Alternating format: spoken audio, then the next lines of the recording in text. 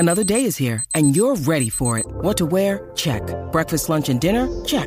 Planning for what's next and how to save for it? That's where Bank of America can help. For your financial to-dos, Bank of America has experts ready to help get you closer to your goals. Get started at one of our local financial centers or 24/7 in our mobile banking app. Find a location near you at bankofamerica.com/talktous. What would you like the power to do? Mobile banking requires downloading the app and is only available for select devices. Message and data rates may apply. Bank of America N.A., member FDIC.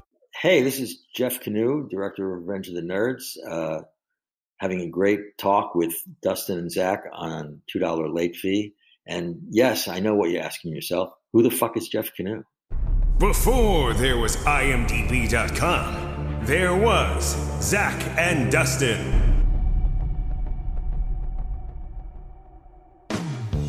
You know those guys who think they know everything about a movie without having to go on the internet to look it up?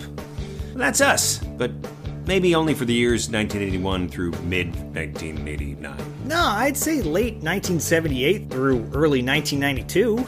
Either way, we know movies. And even more specifically, we know soundtracks from those movies. Yeah, this is $2 Late Fee with Zach and Dustin. This is the podcast where we pick a movie and soundtrack from our youth that we loved and see if it still holds up today. All in the spirit of positivity and togetherness.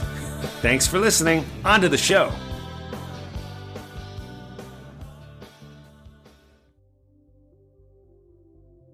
Is this quite possibly your favorite interview we've ever done, Dustin? I'm putting you on the spot right now.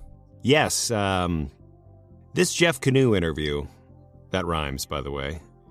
This Jeff Kanew interview is wonderful, and I was very blown away for a couple of reasons. Number one, first director we've had on the show. I was already like, all right. So that led us into the depths of the minutia of things, the backstory of things. We got the full broad picture. So that was already like, yeah. And then number two, he just comes in and is like, so I'm going to burn every bridge I've ever made in the business. And is that cool with you guys? And we're like, yeah, please. After you, sir. After you. So, yeah, this is good. This is a good one. It really is. You have to stay through the whole thing because he progressively tells one crazy story after another. And by the end of the interview, he's blowing our minds with some information that I think he even said, he's like, I don't know if I should say this, but I'm going to say it anyways. Right? I mean, it was pretty wild. Yeah, you don't get that kind of unbridled honesty, well, in your day-to-day life or in our interviews usually.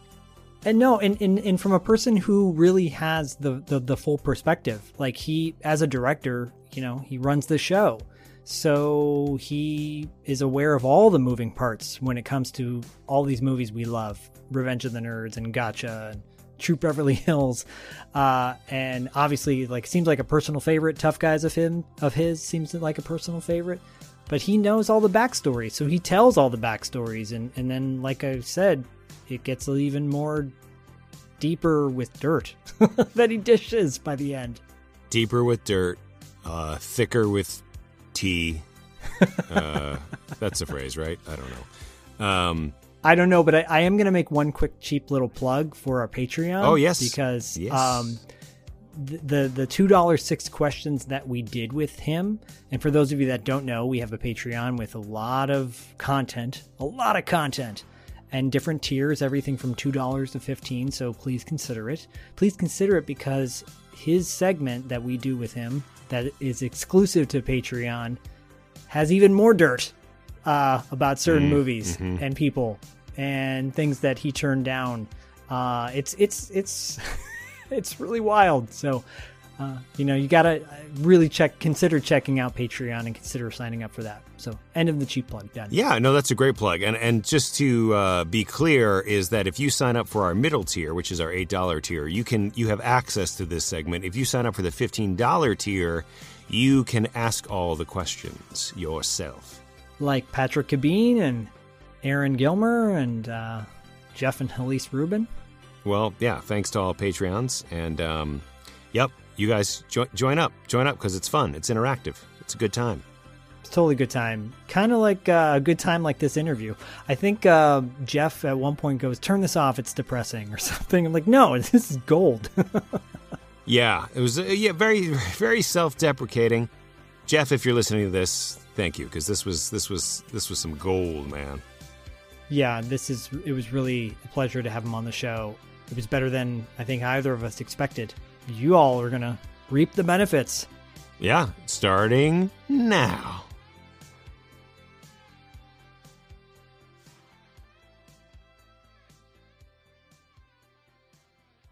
Jeff, thanks for doing this with us. I do nothing. Oh no, you do nothing. We are set. 10 years of doing nothing. So okay. I'm stealing that for my tombstone. It's going to say he did nothing. No, go ahead. Incorrect. Yeah, I know we have a mutual friend in Jesus Garcia. Oh, really? Oh, yeah, he's a cool guy. I mean, he's evolved from a good-looking, bratty guy to a sort of more imposing semi-guru. It's a great description of him. Yeah, like when we were making Gotcha and he was new and somebody brought him in and I thought he was great. We'd be in Paris and every time we start to roll the camera, it would be like, Nick? Where's Nick? And he was always chatting up some girl. Oh my God. But he did a great job. Sounds about right. I believe it. Before we get into any of that, because we definitely want to talk about Gotcha and your body of work, you have the distinction of being our first director on our show on $2 late fee. Well, that's great. And just yesterday, I found out because somebody sent me some kind of a internet posting that of all the comedy directors of all time, I'm number 111. Congrats. That's good luck. Judd Apatow was 19. And I was right behind a guy named Jen Wang, who I never heard of. But so there you are. You guys got a formidable first guest. Yeah, we're not familiar with Jen Wang, right? Or Judd Apatow. Paul Mazursky was 96, and he's pretty good. Oh, wow. Mel Brooks was number 1. Well, he's a little overrated. No, I'm kidding. Kidding. Yeah. My kids have badgered me into writing a memoir. So I've written this thing and I couldn't figure out what to call it. My son wants me to call it a certain thing because he said I said this once, which is I'll burn that bridge when I come to it. Oh, he thinks that's really the story of my. Jesus, that's really good. And the other alternative title was "Who the fuck is Jeff Kanew?" Because that seemed to sum it all up. So once upon a time, I had been making movie trailers and successfully in the 70s. And I did quite a few things for Robert Redford. And I got to this point in my trailer making life where I was feeling burnt out and feeling like, it's not really what I wanted. I wanted to be like somebody. I didn't just want to be a trailer guy who makes money. So I was just kind of on the verge of stopping doing that and making a movie. And I made this film, a low budget drama. Rex Reed called it The Grimmest Reaper of Them All. Ooh. And then nobody wanted to distribute it. And it was kind of getting a lot of rejection and it was depressing. And then Redford called me one day and he asked if he could see it because he knew I had done it. And Hal Holbrook was the star. And he was actually thinking of using Hal Holbrook to play the lead in Ordinary People when he directed it. So he wanted to see Hal's work. So I sent it to him and he was sort of slow to look at it and get back to me. I figured he wasn't going to even watch it. But one day he calls me and this was kind of right after a couple of things had happened, losing actors, whatever, and not getting distribution. And he said, we were talking and he said, Hal Holbrook, he did a good job in your film, but I don't think he's right for my film. I said, okay. I said, I read that book, Ordinary People. I think it's great. And this was going to be his first directing thing. Yeah. And he said, yeah, I love the book. We have a really good script.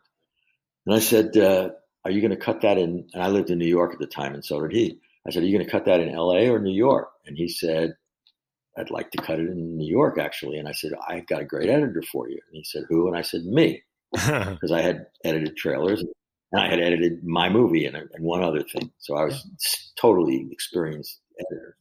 So he says, really? I thought you wanted to be a director. And I said, well, no, I'd love to edit Ordinary People. I really liked the project and I'd love to do it. And he says, okay. And a few minutes later, I get a call from the producer, Ron Schwery. And he says, is this Jeff Kanew? And I said, yeah. He goes, who the fuck are you? And I said, I've done a lot of trailers for Bob. He goes, why is he saying he wants to hire you to edit Ordinary People? Do you know who we already have? Who? Sam Osteen. He cut The Graduate. He cut Rosemary's Baby. He's great. Why does he want to hire you? Oh my God. Yeah. So that was the end of basically that conversation. But he and I ended up being friends and working nicely together. So, but I always, who the fuck is Jeff Kanew, always stayed in my mind because I asked myself that. So hi. Next. But what have you come? What's the answer? Yeah. What's the answer to who the fuck is Jeff Kanew? Yeah. Well, yeah. What have you come up with? Having written this 300-page memoir, I think I'm going to go with my son's title. I'll burn that bridge when I come to it. And I wrote that, and then I wrote a memoir by me, and then I wrote a memoir by Jeff Kanew, his own worst enemy. And I thought that would be good on the cover of the book. But then I thought, and unless you really know somebody or have heard of somebody, all these things don't even matter. So anyway, what I am is I'm a guy who started out lower middle class guy in Long Island, no dreams of being a filmmaker at all, watched a lot of TV. As I got older, I wanted to be a rock star. So I was writing some songs and I had a couple of bands, and that's really what I wanted to do. And the peak of that was in 1963. We auditioned for and played for a summer at a place called the Cafe Wa in Manhattan, where a lot of people who got really successful were playing, like the Mamas and the Papas started there, and Bob Dylan played there, and Hendrix later on. And the comedy star of the first week that we played was a new guy named Bill Cosby. And then he left and became famous. And then the next comedy guy, or later that summer, there was another new guy who nobody ever heard of called Richard Pryor. And so all these guys started there and became stars, and we played there and went nowhere. And so I got a little frustrated. And then, like all bands, the band broke up. We auditioned to play at the 1964 World's Fair, and we got hired. And my bass player, who was kind of a budding Charles Manson, said, I quit. And I said, why? And he goes, because we suck. I said, but we just played this whole summer here. We don't suck that bad. And he said, yeah, we do. And so the band broke up. And then for the next few years, I still tried being a songwriter, knocking on doors in the Brill Building in 1650. At one point I had I'm telling this a little inside out, but I got a record contract from a small record company. The A&R guy was named Jerry Landis. Short, nice guy. Played me a couple of things he had produced. I thought they were pretty good. And then that band broke up. That got the recording contract. And then when we were auditioning, they used to have a thing called Hootenanny, where you audition on Sundays to maybe get a shot to play at the Cafe Wa. So our audition was on a Sunday at their Hootenanny. And I'm standing online with my guys waiting to go in and audition. And there's a guy right in front of me that looks familiar. And he turns around and I realize it's Jerry Landis. So I say, hey, Jerry. And he goes, hi. I go, Jeff Kanew. He didn't say who the fuck is Jeff Kanew, but he said, refresh me. I said, you gave me a recording contract last year. I said, oh, yeah, you write the songs, right? Yeah, and the group broke up, right? I said, right. I said, this is my new group. He goes, he says, and anyway, I'm not using that name Jerry anymore. I'm using my real name, Paul Simon. And there was this tall, skinny guy standing with him, and he said, this is my partner, Artie. And they went on an audition right before we did. And we got the gig. Amazing. Wow. He eventually did okay. Wow. And then, in fact, he did the score for The Graduate, which is the trailer that I did. And that's what made me successful, was that trailer. What? So crazy. Wow. Amazing. What a wild turn of events. That's crazy. Oh, my gosh. Yeah, all I wanted to talk about was Natural Enemies today. Just kidding. Whoa. I have a bunch of kids, and none of them could ever sit through it. What? On our show, we praise our guests' entire body of work, whether that's a good thing or not, whether they're proud of one thing or the other, because the bottom line is all the people that are involved in making these projects, we want to praise and acknowledge them, and that, whether the project ends up coming out the way it was intended to or not, a lot of hard work goes into these things. And, we acknowledge that on our show. Every movie is a war, and every movie is a miracle. Yeah. Yeah. Well said. Yeah. All I wanted to talk about was Natural Enemies today. Just kidding.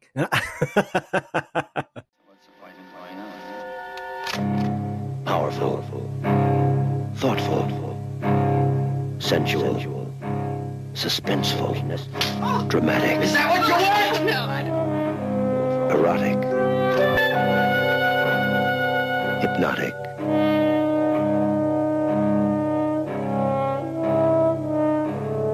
psychotic. We'll be dying in our own home together, which is better than what happens with most families.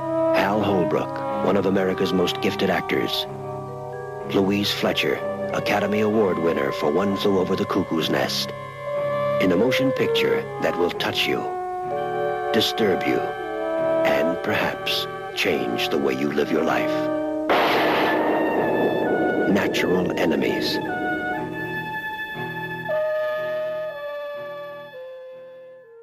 Natural Enemies, though, oddly enough, that movie came out just the way I intended. I wasn't unhappy, and I'm still not unhappy with it. It just was the reason that book was available for me to option and adapt and make into a movie is because everybody else was sane, and they didn't want to make that movie. And I just connected to that material. It was maybe because I was married improperly the first time, and maybe the second time, and certainly the third time. Anyway, so I made this film, and the film was about a guy who is kind of successful and feeling very alienated. And even though his business was successful, he feels empty. And the flyleaf of the book was his first speech, where he's standing at 6 o'clock in the morning at his bedroom window, and he says, "I didn't sleep at all during the night. At least I didn't know if I was asleep or awake or lost or dead. But as I stood at my bedroom window that morning, I knew that when I came home that night, I was going to load my Remington rifle and shoot Tony, Alex, Sheila, Miriam, and myself. All men think of killing their families. Some do it. Some because they have no truth." That's how the movie begins. Great. I mean, I thought that everybody's going to want to relate to that, or at least understand what's going on. And occasionally people do that crazy action. So I made the film true to the book. The novelist loved it because it was very true to the book. And a couple of critics liked it, and most of them said, why did anybody make this movie? Why do we need to see this? It's depressing, which it was. Mm-hmm. But then, always tell me to stop if I'm babbling. No, please. No. Okay, so I worked on Ordinary People in Chicago area as the editor, and the crew was all from California. And they heard about I had done this movie, and it opened and died in 2 weeks in New York, and it was going to play for 1 week in California. And they said, "Can we see it?" So I got a print and I showed the crew the movie, and they said, "It's really an interesting movie, but why does he have to kill him at the end? Why can't he not kill him at the end?" Mm. And I thought, well, my original instinct was that, but then Hal Holbrook, when he signed up to do it, which he did, he said to me he called me one day and he said, "They must die at the end. I just left my wife and he has to kill him at the end of the movie." Yeah. Hal and I made an agreement that I said, "Look, let's shoot it both ways. One version where we find out that, Louise Fletcher, who played his wife, who had just won an Oscar, that she talked you out of the idea, and you walk back into the house and that's the end of the movie. And we realize that you're not going to do it. Or we stop short of that and we hear a news broadcast that says, tragedy struck in West Reading, Connecticut tonight. A man killed his family and himself, blah, blah, blah, blah, blah." So by the time I finished making the movie, I kind of agreed with Hal. Yeah, they have to die. And even the novelist, I asked him why you had, because he had two endings in the book. I said, why do you have two endings? He said, well, I wrote it the one way, the hopeful way. And my friends, a lot of them said it was a cop out. So I added the obituary at the end. And so you have a choice of what you want your ending to be. So that's a little weird, but I understood it. Anyway, so I originally ended the movie with the news broadcast. So you find out that he killed him. The California guy said, just snip that off and you'll think maybe he didn't. So I thought, okay. So I literally took the print, snipped off that 20-second news broadcast, showed the same film in California without the 20 seconds. And the reviews said an uplifting tribute to the restorative powers of love and communication. Amazing. Instead of the grimmest reaper ever faced. So there you go. I was going to say that did not lead to my getting Revenge of the Nerds. Well, or Eddie Macon's Run, for that matter, too. Yeah. But the thing is, you're hitting on a really interesting point about this. This new generation doesn't understand how critical reviews were back then. That a review by Rex Reed or Gene Siskel or Ebert would make or break a movie. And clearly.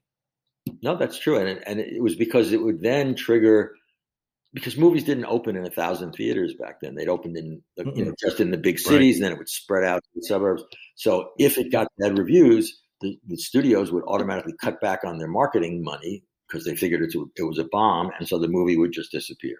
Whereas once it started, with Jaws, they would get 1,000 theaters and they could overcome, even though Jaws was a great movie, it could have overcome poor reviews, but because by the time the people have read the reviews, a lot more people have seen it. So it was better for the life of the movie that the critics weren't as powerful. Oh, good point. Rex Reed with his swagger. How dare he? Well, he was okay. I had only met him once. I was working on the television campaign for Billy Jack, which had bombed when it first opened, and then it was being re-released with new commercials. And Warner Brothers called and said, Rex Reed is going to do a good review for Billy Jack. And so I got the studio and I shot Rex Reed saying how much he loved Billy Jack. And as soon as we finished, he said, where's my money? Oh, yeah. I mean, maybe he still believed what he said, but he did get paid for that. Sorry, Rex. Well, it doesn't hurt when you get a little bit more extra because of it. But like you said, none of this, well, all of this leads you, everything you do in your life gets you to where you are right now. Right. So when you got Revenge of the Nerds, everything had led up to that point in getting that director position. Absolutely. Absolutely. I mean, the reason that I got that job was not because based on my work, I was qualified for it. Although I had done trailers that were comedic. I did a lot of Woody Allen's trailers, a lot of Mel Brooks trailers. So I did actually have a sense of humor, but based on Natural Enemies and Eddie Macon's Run, no one would ever know that. So I was feeling like my career is dead. And then a friend of mine, and this is the beauty or the ex-beauty of Hollywood, a friend of mine calls me and he says, you won't believe it. I just got hired as the head of production of 20th Century Fox. He was an agent and a producer. You won't believe it. And I said, oh, that's great, Joe. He said, I'm sure I'll get fired in a year, but in the meantime, I can hire my friends to do stuff. So I'm going to send you some scripts. So he sent me 3 scripts. One was Bachelor Party. One was called Gimme an F, about cheerleader camp. It was awful. And one was this Revenge of the Nerds thing, which I almost didn't read because of the title. I thought, I don't know what a nerd is, but it sounds. But then I thought, he's the only guy interested in hiring me, so I should at least read it. And plus, he's a friend. I read it and I thought, hey, I get this. My first day at college, I felt like I was rejected by everybody and I would never have any friends. And I understood that. So I called him and I said, I could do this Nerds thing. And he said, well, there's a problem. I said, what? He said, the producers have seen your other 2 movies and they don't even want to talk to you, but I'm forcing them to meet with you. Oh my God. So I had to fly out to LA. And meet with these guys. And somehow either I did my homework well, or we just had a better vibe in person, or their expectations were so low that we had a nice, long, good meeting. And I thought, all right, I think this is going to happen. So then I went back to New York, and my friend called and he said, "How'd the meeting go?" And I said, "It went really well. We hit it off. We talked. We seemed to see the thing the same way." And he said, "Yeah, you made one mistake." I said, "What's that?" He said, "You said Risky Business was a better movie than Animal House." So he had already gotten the report on the meeting. I said, "Well, it is. I mean, Animal House was a big hit, but Risky Business is a much better movie. I mean, it's got more texture, Agreed. better characters, and it's still funny, but it's also, has a point." Yeah, it's a story. Yeah. He said, "Well, what kind of a movie are you going to make from this script?" I said, "I'll make the best movie that I can." He said, That's not the right answer." I said, "Given that this is a much more comedic script than Risky Business, it'll be a more comedic movie, but I'd like the characters to be human beings and not a cartoon." Yes. He said, what kind of a movie are you going to make?" I said, "What you want me to say is Animal House, sir." He said, "That would be good." I'll tell you what, when I left to come out there for the meeting, I was teaching a class at the time. I told my class that I'm going to LA to audition for the job of directing a stupid teenage comedy. And he said, "That's it." And I said, "All right, how about if I tell you that I promise I'll make a movie that I'm ashamed to put my name on?" He says, "You've got the job." There you go. There you go. Star Wars, Butch Cassidy and the Sundance Kid, The Sound of Music.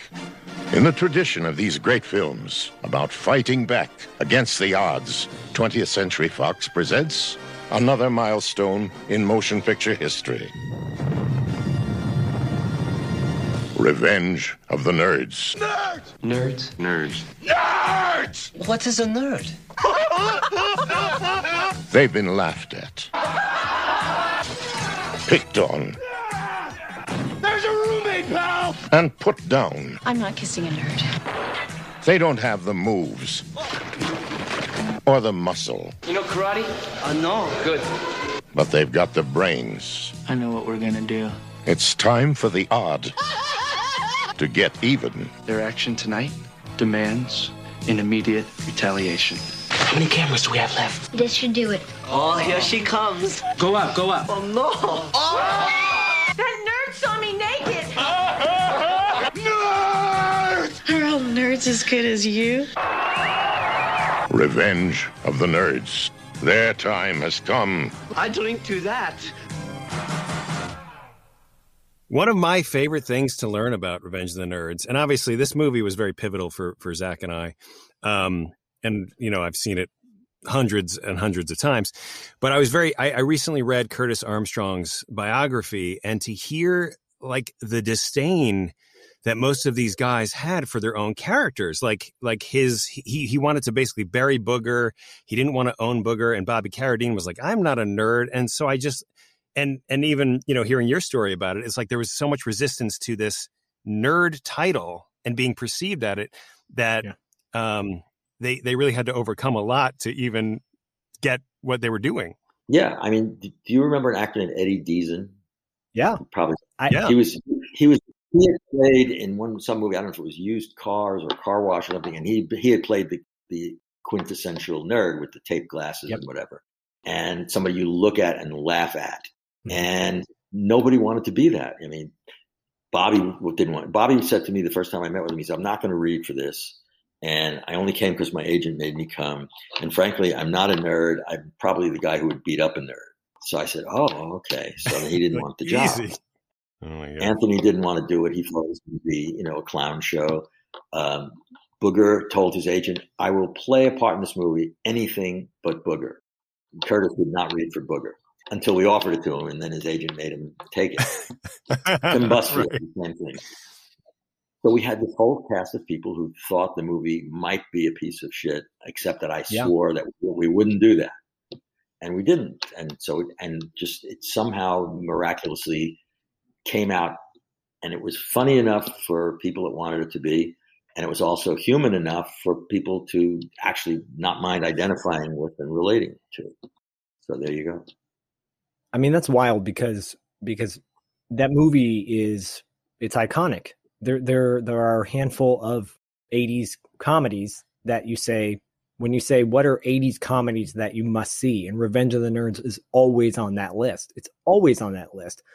And like you said, that this movie is so much more than one particular scene. There is tremendous amount of heart. Every time I do watch it, that's what I take away from it, is that we've all felt like outcasts. I feel like an outcast all the time, to this day, even sometimes, you know, and there's something so relatable to that. And beautiful that you're able to achieve that in such a lighthearted way, ultimately. Yeah. I mean, the comedy, you know, the silly stuff, the belching contest and the panty raid and the secret video cameras, that was all there in the script. And it talked about, you know, they wear glasses and they look like nerds. And what wasn't as much in the script was the kind of, not love story, but the relationship story between those two guys. I mean, they were really close friends, and Louis and his dad had a really good relationship, even though they both had funny laughs and glasses and big noses. And Anthony's dad had died, and his mother, and he really cared about his mother. I mean, there was a lot of humanity in it. And even, you know, yes. Betty Childs in the end. The one thing that has seemed to have echoed over the ages about Revenge of the Nerds is, in the Me Too era, Revenge of the Nerds is considered a movie about rape. Yeah. You know, that he has sexual contact with her under false pretenses because she thinks it's the other guy.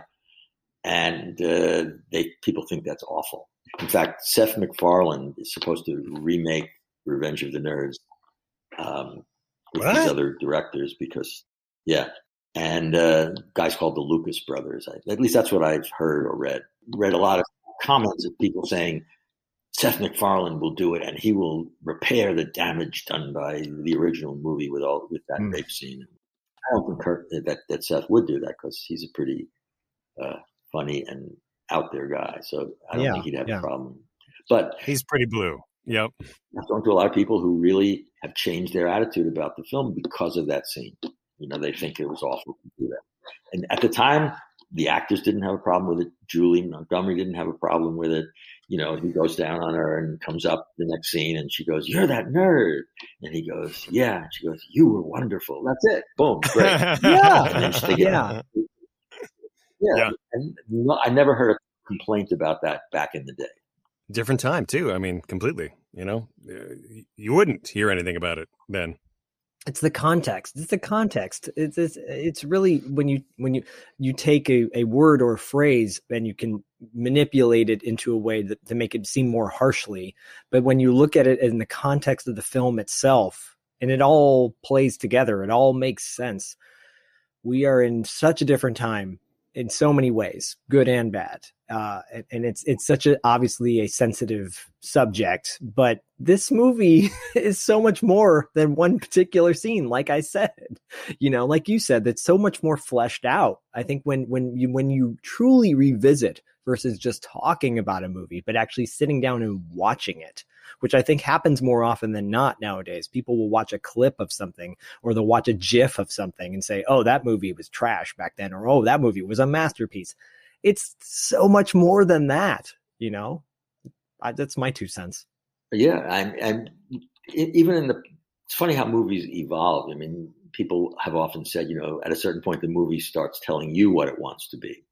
When we put the film together for the first time, I actually had the line producer from Animal House as my line producer because the studio hired him because they were afraid I wouldn't be funny. Oh my God. And he was supposed to be. Oh my God. First day I met him, it was Peter McGregor Scott. And he comes and introduces himself and he goes, "I'm going to be your line producer." I go, that's good. He was an English guy, a really great guy. And he goes, "I just want to let you know, I'm the spy. But I won't. We'll work together and we'll make this movie good. That's all. So all I care about is the movie. I don't care about the politics." And that's how we did it. And he was a great partner on that movie.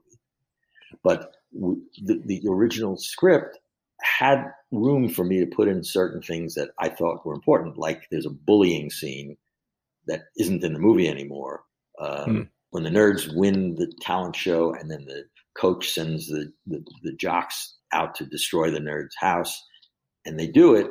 I shot that pretty graphically because I thought this is reminded me of my high school years, you know, where there were bullies and they really hit you. They didn't just like say nasty things.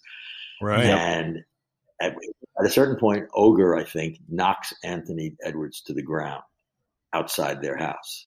And when we previewed the movie for test audiences, because that was something I learned from Peter McGregor Scott, you have to test a comedy a lot of times because the audience is going to tell you what it wants and where it's bored and where it doesn't think it's funny.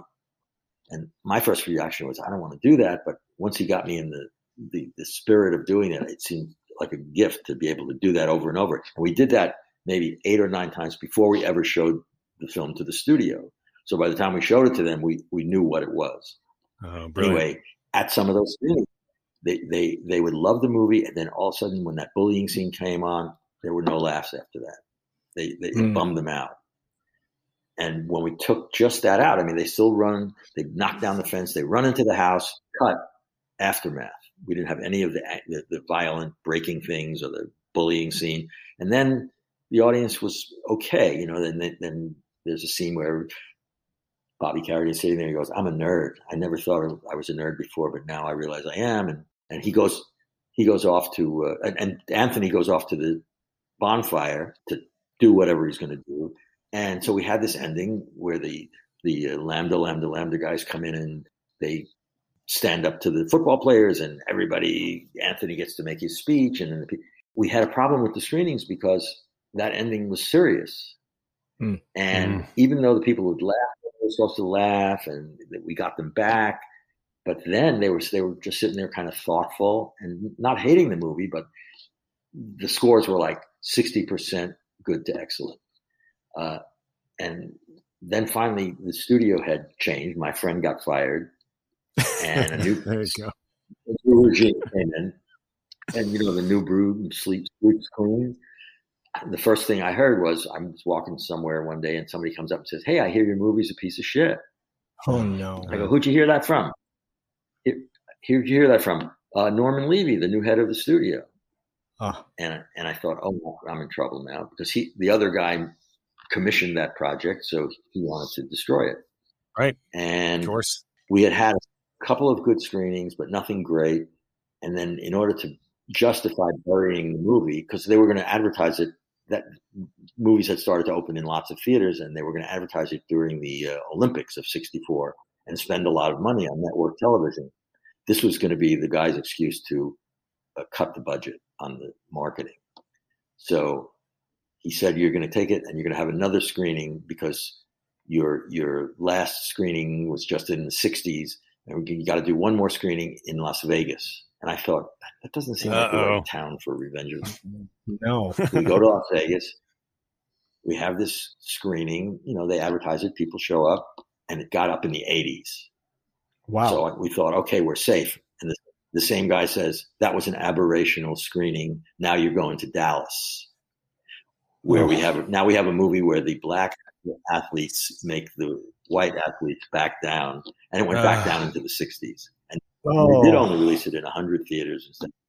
But it somehow just stayed alive. And, yeah, I'm exhausted. Amazing. Well, yeah, I mean, that is, we've heard this. We've heard this so often.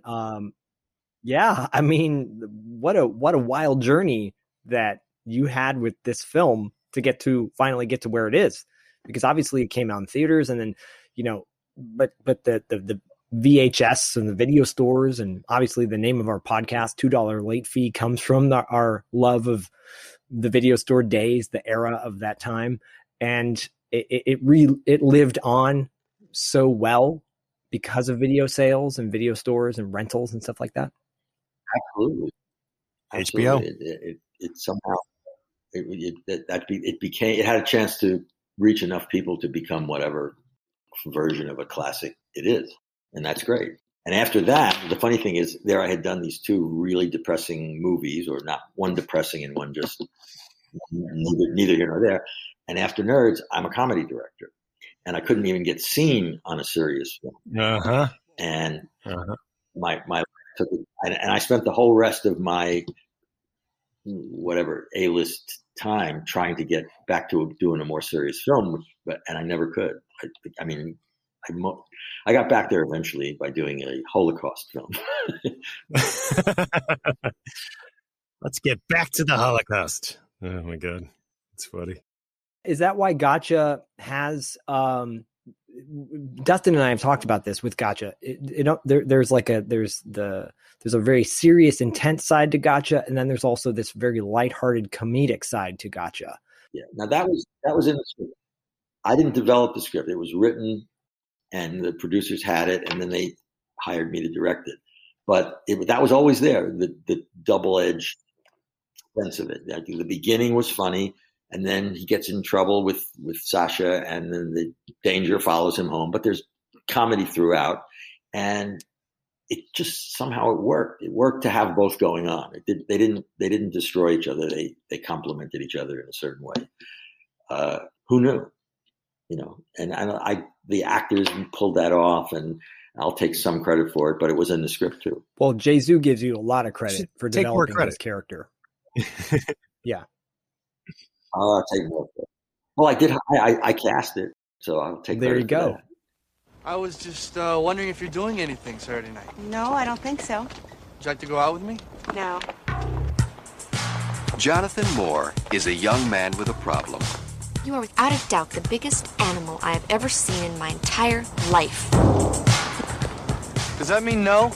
He goes to Paris on vacation. Voulez-vous coucher avec moi ce soir?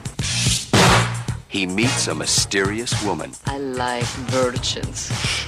You do? In an even more mysterious line of work. What are you, a spy? Yes, I am a spy. He follows her to Berlin. Now the CIA is after him. The Russians are trying to kill him. Russians? He's having the vacation of a lifetime, if he lives.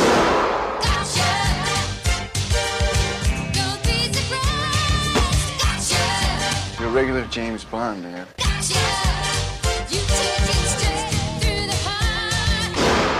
Gotcha. I definitely wanted to work with Anthony because we had such a great relationship on Nerds. And he was perfect for it because he kind of looked like, he could have been a weirgin. A weirgin, of course. And then when it was still at Fox, they called me in and they said, how about Tom Cruise to play the lead in Gotcha? I said, but Tom Cruise isn't a virgin. We know that. He's not going to walk around being a virgin again. So they said, all right, what about Johnny Depp? And I said, yeah, he's too weird. And so I had to fight for Anthony to get that part. And then it changed studios. It went from Fox to Universal, and we had to go through the same process. What about Craig Sheffer? Blah, blah, blah. Oh, wow. And so I finally came down to I had to test Anthony and this guy, Craig Sheffer, who was, more of a studly looking guy. I know him. Yep. And we went into the head of the studio. We went to his office with both tests, and they called in a bunch of secretaries. We don't call them that anymore. They're assistants now, but secretaries and females who worked in the office. And they showed both auditions, and 100% they all went for Anthony because they felt more like they could mother him or something. He was Bambi, and the other guy was a stud. Yeah. Yep. So that worked out. Oh, it's perfect casting. The casting's fantastic. It wouldn't have worked. Wouldn't have worked any other way. I agree. Yeah, and I mean the Linda Fiorentino character evolved in a similar way. That character was written as an actual Czechoslovakian spy, and so we were only seeing European actresses. And some were good, and then the studio, before they had committed to Anthony, they wanted me to go look at Matthew Modine in Vision Quest. So I went to the director's the cutting room, and I looked at some footage of Vision Quest, and I thought Matthew Modine, he was okay. I'd still prefer Anthony, but who's this girl? She's so interesting. Yep. Yeah. So at one point I went to New York, and she was now, I think, making After Hours. Yep. For Scorsese, Linda. Classic. She came in, I met with her. And I said, I have this feeling about you, but I'm worried that can you pull off being a Czechoslovakian spy? She says, I'll come back tomorrow or the next day, and I'll let you know if I think I can. So she went to a dialect coach, developed the way she speaks in the movie, and she read for me, and I thought, I believe it, but I'm afraid that anybody knows that this is, the girl from this movie and this movie faking. She's not Meryl Streep. They don't just let anybody fake a foreign accent. I was scared. So then I said, unless we rewrite the ending so that it turns out she's not a real Czechoslovakian, Interesting. then I think we'll get away with it. Yep. And that's what we did. Amazing. Very cool. Oh, what a great story. What a cool story. I didn't know that at all. Yeah. I just didn't know how we'd get away with it. There'd be, Rex Reed would come after me. I want to tell you, this is not what I thought the movie was going to be like. That is fantastic. That's perfect. I mean, it totally buttons up her character because at the end you're like, oh, wait, she's this LA, Cheryl. Yeah. And even the very last thing in the movie, the microfilm that she spirited into his backpack, and that everybody's trying to kill him to get this microfilm. Yes, and there was never any indication in the original script what was on that microfilm. And when we got to Universal, they said, "All right, you gotta explain what's on there." And we went through a number of rewrites to try to, and it was always like, it's a biological weapon, it's a new kind of bomb. It's so trite. And finally we all agreed, you know what's on there? Spy shit. And that's all it ever was. That's all you need. It totally changes it. Yeah. That's all you need. That's all you need. Dustin and I did agree that we wanted to see more of Manalo throughout the movie. That was the only, the thing we wanted more of. You mean Jesu and you agree?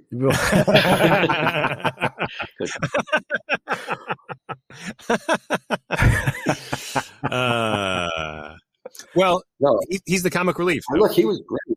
But he's the comic relief. He kind of saves the day. He and his guys save the day at the end. He tells her, you better not break his heart, because he was a good friend. We probably did add a little of him, but in the original script, that's the amount that was there. It was Jonathan's movie. And sometimes, what they say too, always leave him wanting more. Too much of a good thing is no good, whatever. I'm comfortable. And I think Nick's comfortable too, just the amount that was there. Sure. No, I feel that. That makes sense. That totally makes sense. But you were saying that you became this like comedic guy, right? This comedy guy. And you follow up Gotcha with Tough Guys, which I personally love. And you got to work with Kirk Douglas again. Yeah. And that was, again, it was comedic. It certainly had funny stuff in it. And, but it was, you could relate to these two guys, and there was just enough reality in it, and about this fish out of water and, coming out of prison after 30 years to try and fit into a world where the Red Hot Chili Peppers exist. I mean, that was comedic and yet real. Yeah, totally. And oddly enough, the way that I got Gotcha was the guy who got me Revenge of the Nerds, Joe Wazan, who was no longer the head of a studio, but was now being a producer again. He's the one that found the Gotcha script, the Tough Guy script. Oh. And sent it to me, and he said, "Give this to Kirk Douglas. Let's try and make this movie." And that's what we did. That's great. So Joe was the producer of Tough Guy. Kirk Douglas. Archie Long. Burt Lancaster. My name is Harry Doyle. In Tough Guys. They've been in prison since 1956. Now they're out. And things have changed. Men have changed. Women have changed. The only thing that hasn't changed are Harry and Archie. Kirk Douglas, Burt Lancaster, friends for years. Legends for life. Tough Guys. When Kirk and I first met on Eddie Macon's Run, we had a little bit of a problem, and we got over it, and we've stayed really good friends for the rest of his life. I'm glad you did, by the way. I'm glad you did, because Tough Guys wouldn't have been made if that was the case. Or with cast with different people, obviously. Yeah, I mean, at one point, this is telling tales out of school. Is that what we do on this? Go ahead, please. Tales out of school. That's the new title. So Kirk really wanted to do Tough Guys. He sent it to Burt. Burt was a little, I don't know if it was a health thing or a impatience thing. He wasn't that thrilled about doing it, but he could see that they should do it because it's perfect for them. It was written for them. The guys that wrote it saw them as presenters on an Oscar show and said, we got to make another movie for these guys. So it was all about that duet. And Burt agreed to do it. But then he started having second thoughts. And there were a number of bumps in the road on the way to making that movie where Burt was considering backing out or actually backing out. And at a certain point, Kirk had to call him up and make him feel guilty. And he said, one of these days, one of us is going to be doing the other one's eulogy, and we need to do another movie together. Mm. And Burt agreed to do it. But there was always they were like a marriage, they loved each other, but they couldn't stand each other sometimes. So that dynamic, it kind of shows in the movie, and it was certainly showed on the set. And it was, for me, it was like, I love both the guys, as movie stars. And I sort of wanted to see, could I survive working with two big stars like this? Icons. And especially when they were like pulling in opposite directions, it was like this sometimes. Mm-hmm. But I did survive, and I liked the movie. At one point, I wrote a note to Jeff Katzenberg, who was the head of Disney.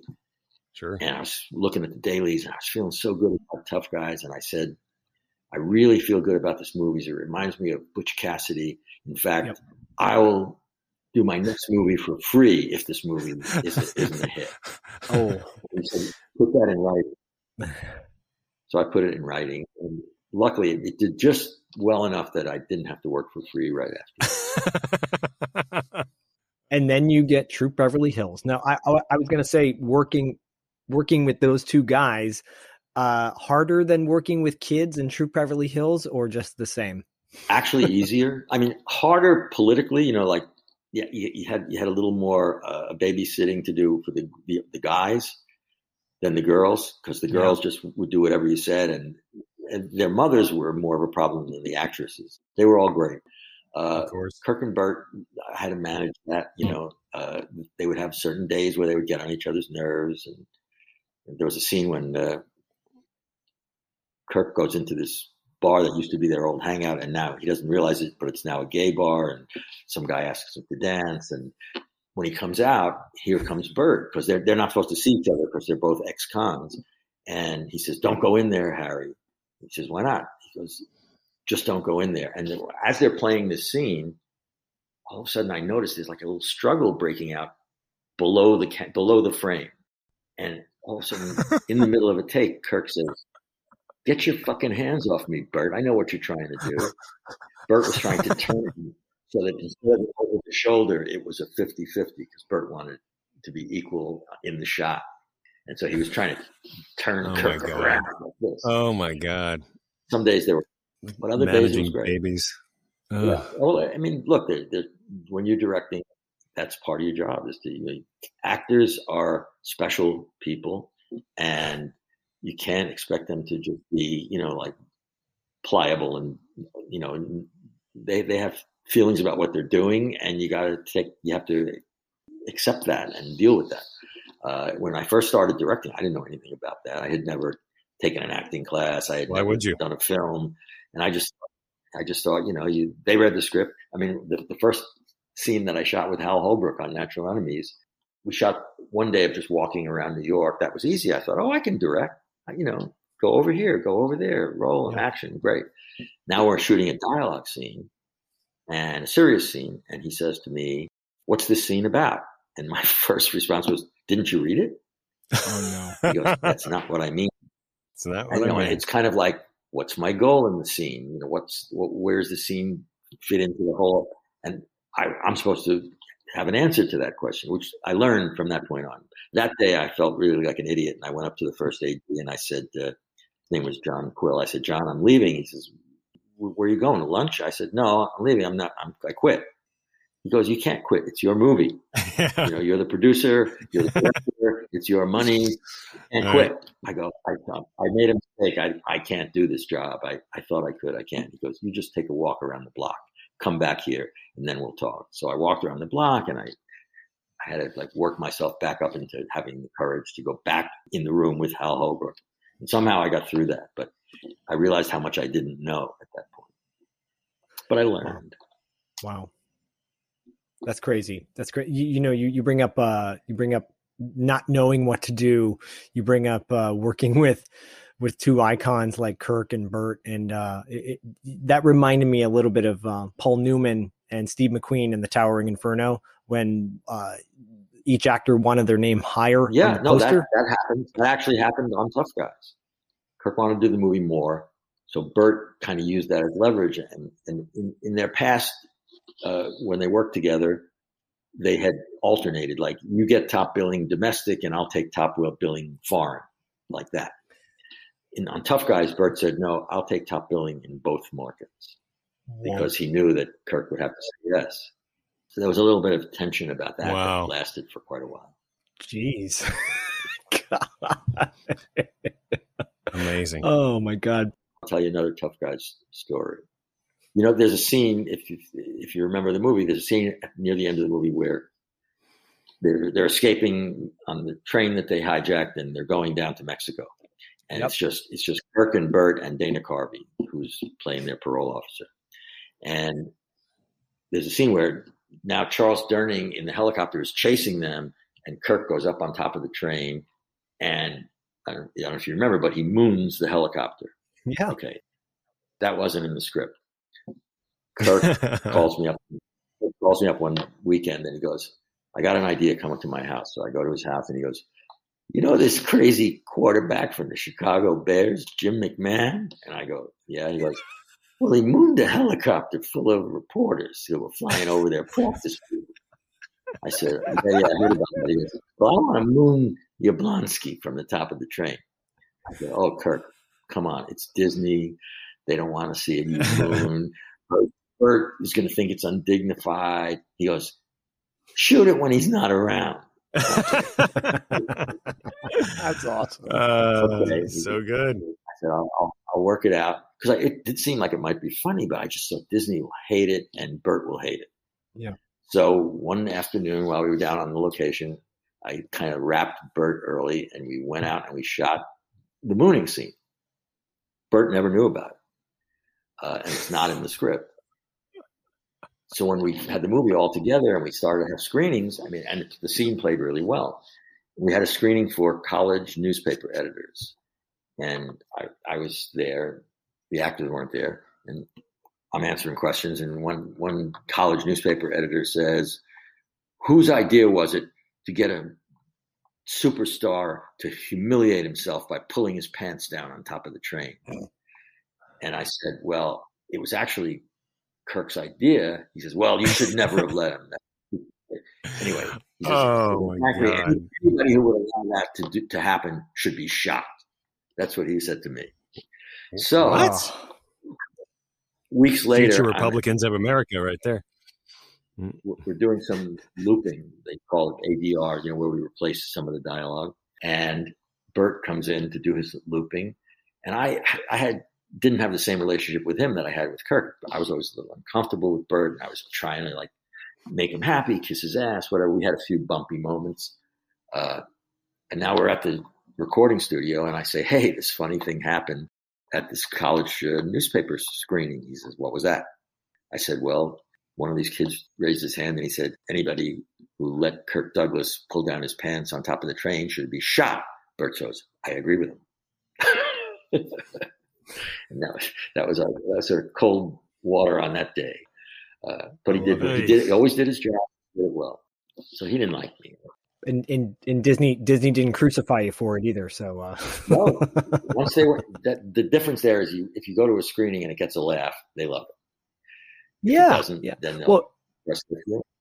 You bringing up Jim McMahon. Oh my gosh, you're bringing up our era. And he was my favorite quarterback growing up back in the day, because with the headband and the sunglasses. And I remember that when he mooned the helicopters.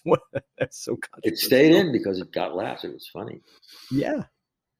I really wanted to touch quickly on Troop Beverly Hills, because like Dustin said, that's just, it's like a fun family favorite of ours, and as well. Yeah, that's another one that died when it opened in theaters, and women discovered it on, like you said, at Blockbuster or wherever, and it just lived on and on and on. And then Kardashians had a Troop Beverly Hills baby shower, and not that long ago, it's probably years ago, but some group of very talented people. They have a thing called the unauthorized musical parody of, and they did stage musicals parodying movies.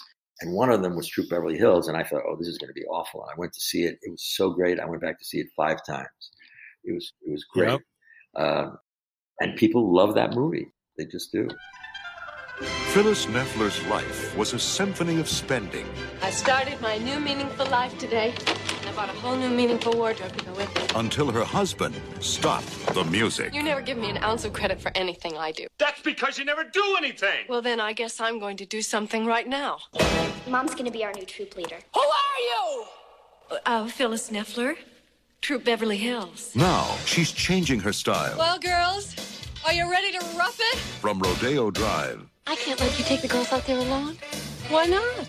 Because you get lost in your walk-in closet. To Cookie Drives. That jamboree thing sounds fabulous. My troop is definitely going. What is a jamboree? From Room Service. Is this what you call roughing it? 1 bathroom for 9 people? Yes. To Public Service. Today I am here to demonstrate for you CPR. Lie down and open your mouth. Last time I did this, I got more than a patch for it. And from High Society. Do you like people to call you dictator or just Dick? To High Adventure. We'll be fine. We're Troop Beverly Hills. Shelley Long. What an adventure. Troop Beverly Hills. She's not a babe in the woods. Can we just quit now? Not until we sing Kumbaya. There's nothing better than cookie time. Nothing better than cookie time. Really. One of the things that I love about that movie, though, is that it really balances, Shelley Long. It's like she is this very rich, entitled. You're not supposed to really like her as the audience, as the movie starts. And just like her transformation into becoming like her authentic self. It's just such an underrated comedy for that reason. It's so balanced. It's so well balanced as far as the character's growth. That was in the script, that transition for her. But if everybody had played things a little too broad, it wouldn't have worked. You needed to be a drama about the marriage between Freddie Neffler and Phyllis and their daughter wanting their parents to be together. And that's serious stuff, And so all the silly stuff on top of that, it worked, but nobody saw it at the beginning. So there was, I always assumed it was not a good movie, but I like it. No, I mean, I liked the movie, but I mean, for me, it was like a painful chapter. And plus there's a whole backstory about why I did that movie, which probably you don't know. Do you know that I was the original director of Dead Poets Society? Do you know that? No. Did not know that. Okay, so after Tough Guys, I had a good relationship with Disney. They wanted to work with me again. I started developing another project, and we were looking for a writer, and I'm reading writing samples, and I read the script, and I think, oh my God, I love this script. Let's use this writer. And we happen to have the same agent. I call the agent, and I go, tell me about this Dead Poets. And he said, oh, forget it. It's been around forever. Nobody wants to make it, but maybe you want to work with this writer. I said, no, I want to make this movie. This can be a great movie. He says, well, it's been everywhere many times. Nobody wants to make it. So I sent it out to several people that I thought I had a relationship with. And out of 4 of them, 3 of them passed again. And Disney said, well, we've seen this before. We don't think it's commercial, but if you make the whole movie for $5 million, we'll do it. Because I guess that was their figure where they wouldn't ever lose money if the whole package was $5 million. So I said, great, let's go. And we started making that movie. Yeah.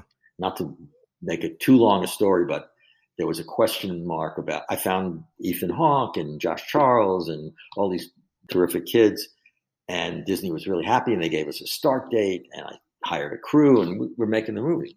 And then the only part that we couldn't agree on necessarily was the teacher. Richard Dreyfuss, who read the script, comes in to meet and says, I really always wanted to play a teacher. I like the script. I'd like to do it. But I need the teacher's part to be made bigger and the kids' parts to be made less. And I said, no, that will ruin the movie. We can't do that. So we shook hands and he left. And then the next person that comes in is Robin Williams. And Robin Williams has read it and likes it and wants to do it. I said, great. And then the studio person that's calling me says, but there's a problem. What's the problem? His manager has a problem with you. I didn't know what that meant at the time. It probably meant that I wasn't big enough director. Okay. So I go to lunch with Robin and his manager. We have a nice lunch and talk about the script. And I think, oh, this is going to be fine. And as we're walking out, I say to the manager, it's great that we did this because the studio thinks we have a problem, but we've never met before. And he goes, we've met before. And I think, oh no. And I never found out the answer to this, but the next day Robin's out. So now I go to the studio and I go, is this a problem? We're supposed to start shooting in like 5-6 weeks.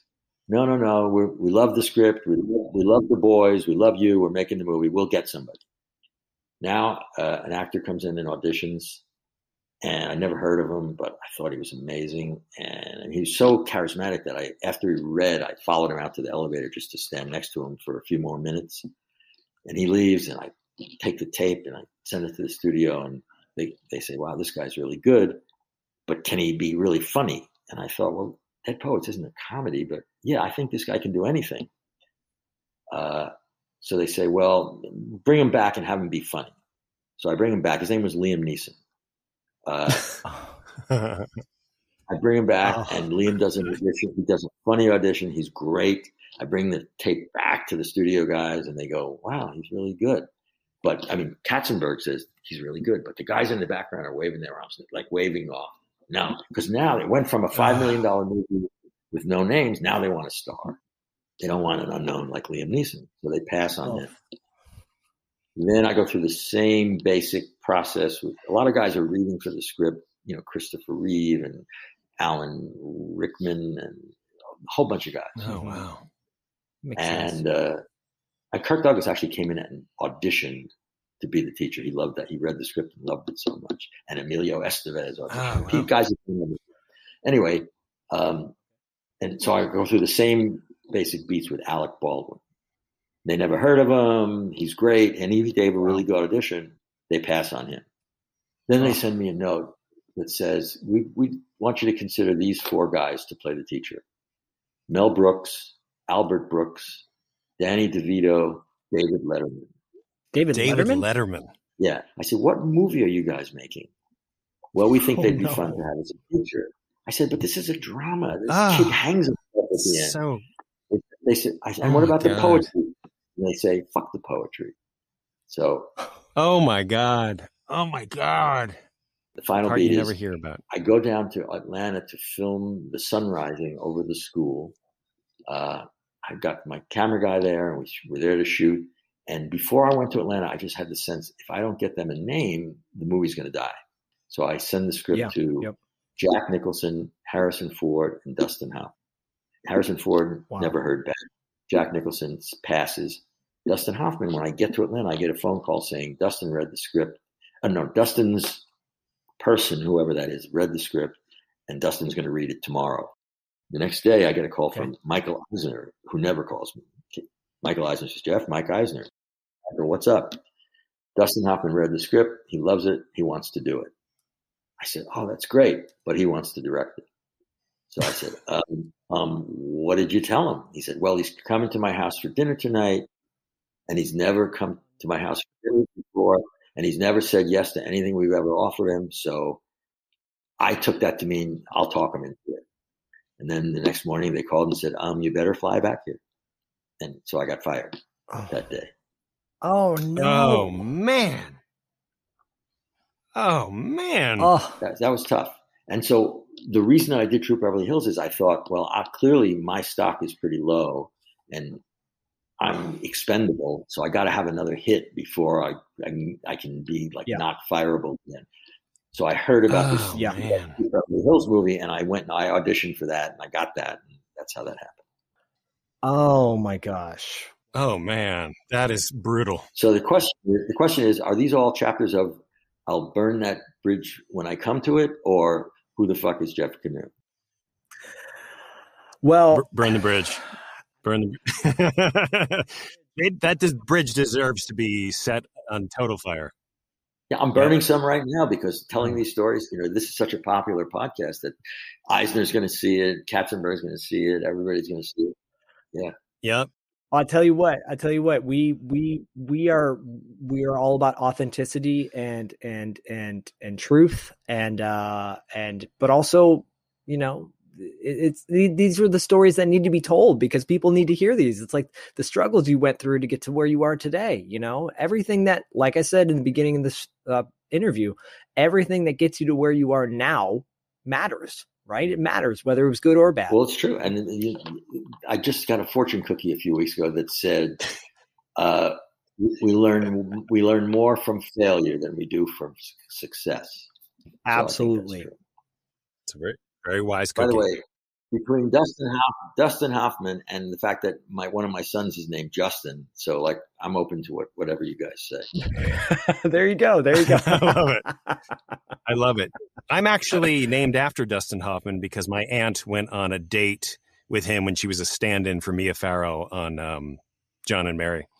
So, wow. And I was going to be named Justin up to that point. I'm going to try to tell this one story really, really fast. I'm working with Shelley Long. She gets a call to go have a meeting with Dustin Hoffman about some project. And so she leaves the set, or she goes home that night. The next morning she comes in, she goes, I met with Dustin Hoffman yesterday. And when I walked in, he said, so what are you doing? And I told him, and when I mentioned that I was working with you, he said, I didn't get him fired. Oh, God. that was But you did. Well, yeah.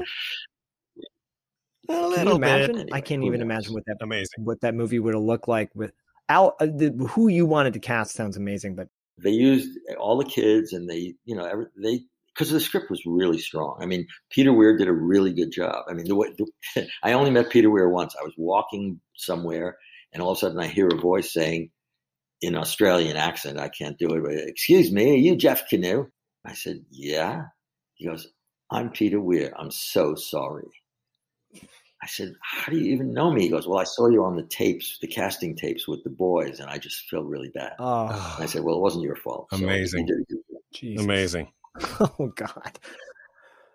All right. Well, lightheartedness. All right. Well, just turn this off. It's so depressing. As we're getting wrapped up, and obviously, first of all, want to thank you for all this time and insight that you've given us, and being flexible with your time. Thank you so much. All right, guys. All right, cool. Bye. Thank you so much, Jeff. Oh, listen, I just wanted to say goodbye and remind you that the good guys always win, even in the 80s.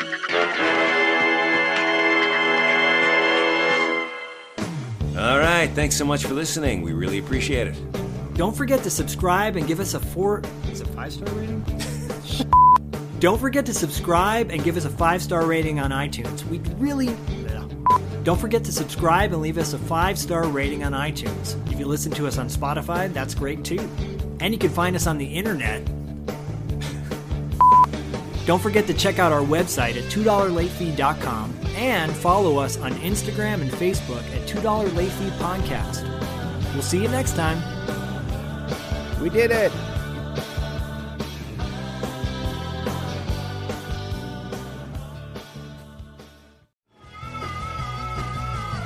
You're listening to the Geekscape Network.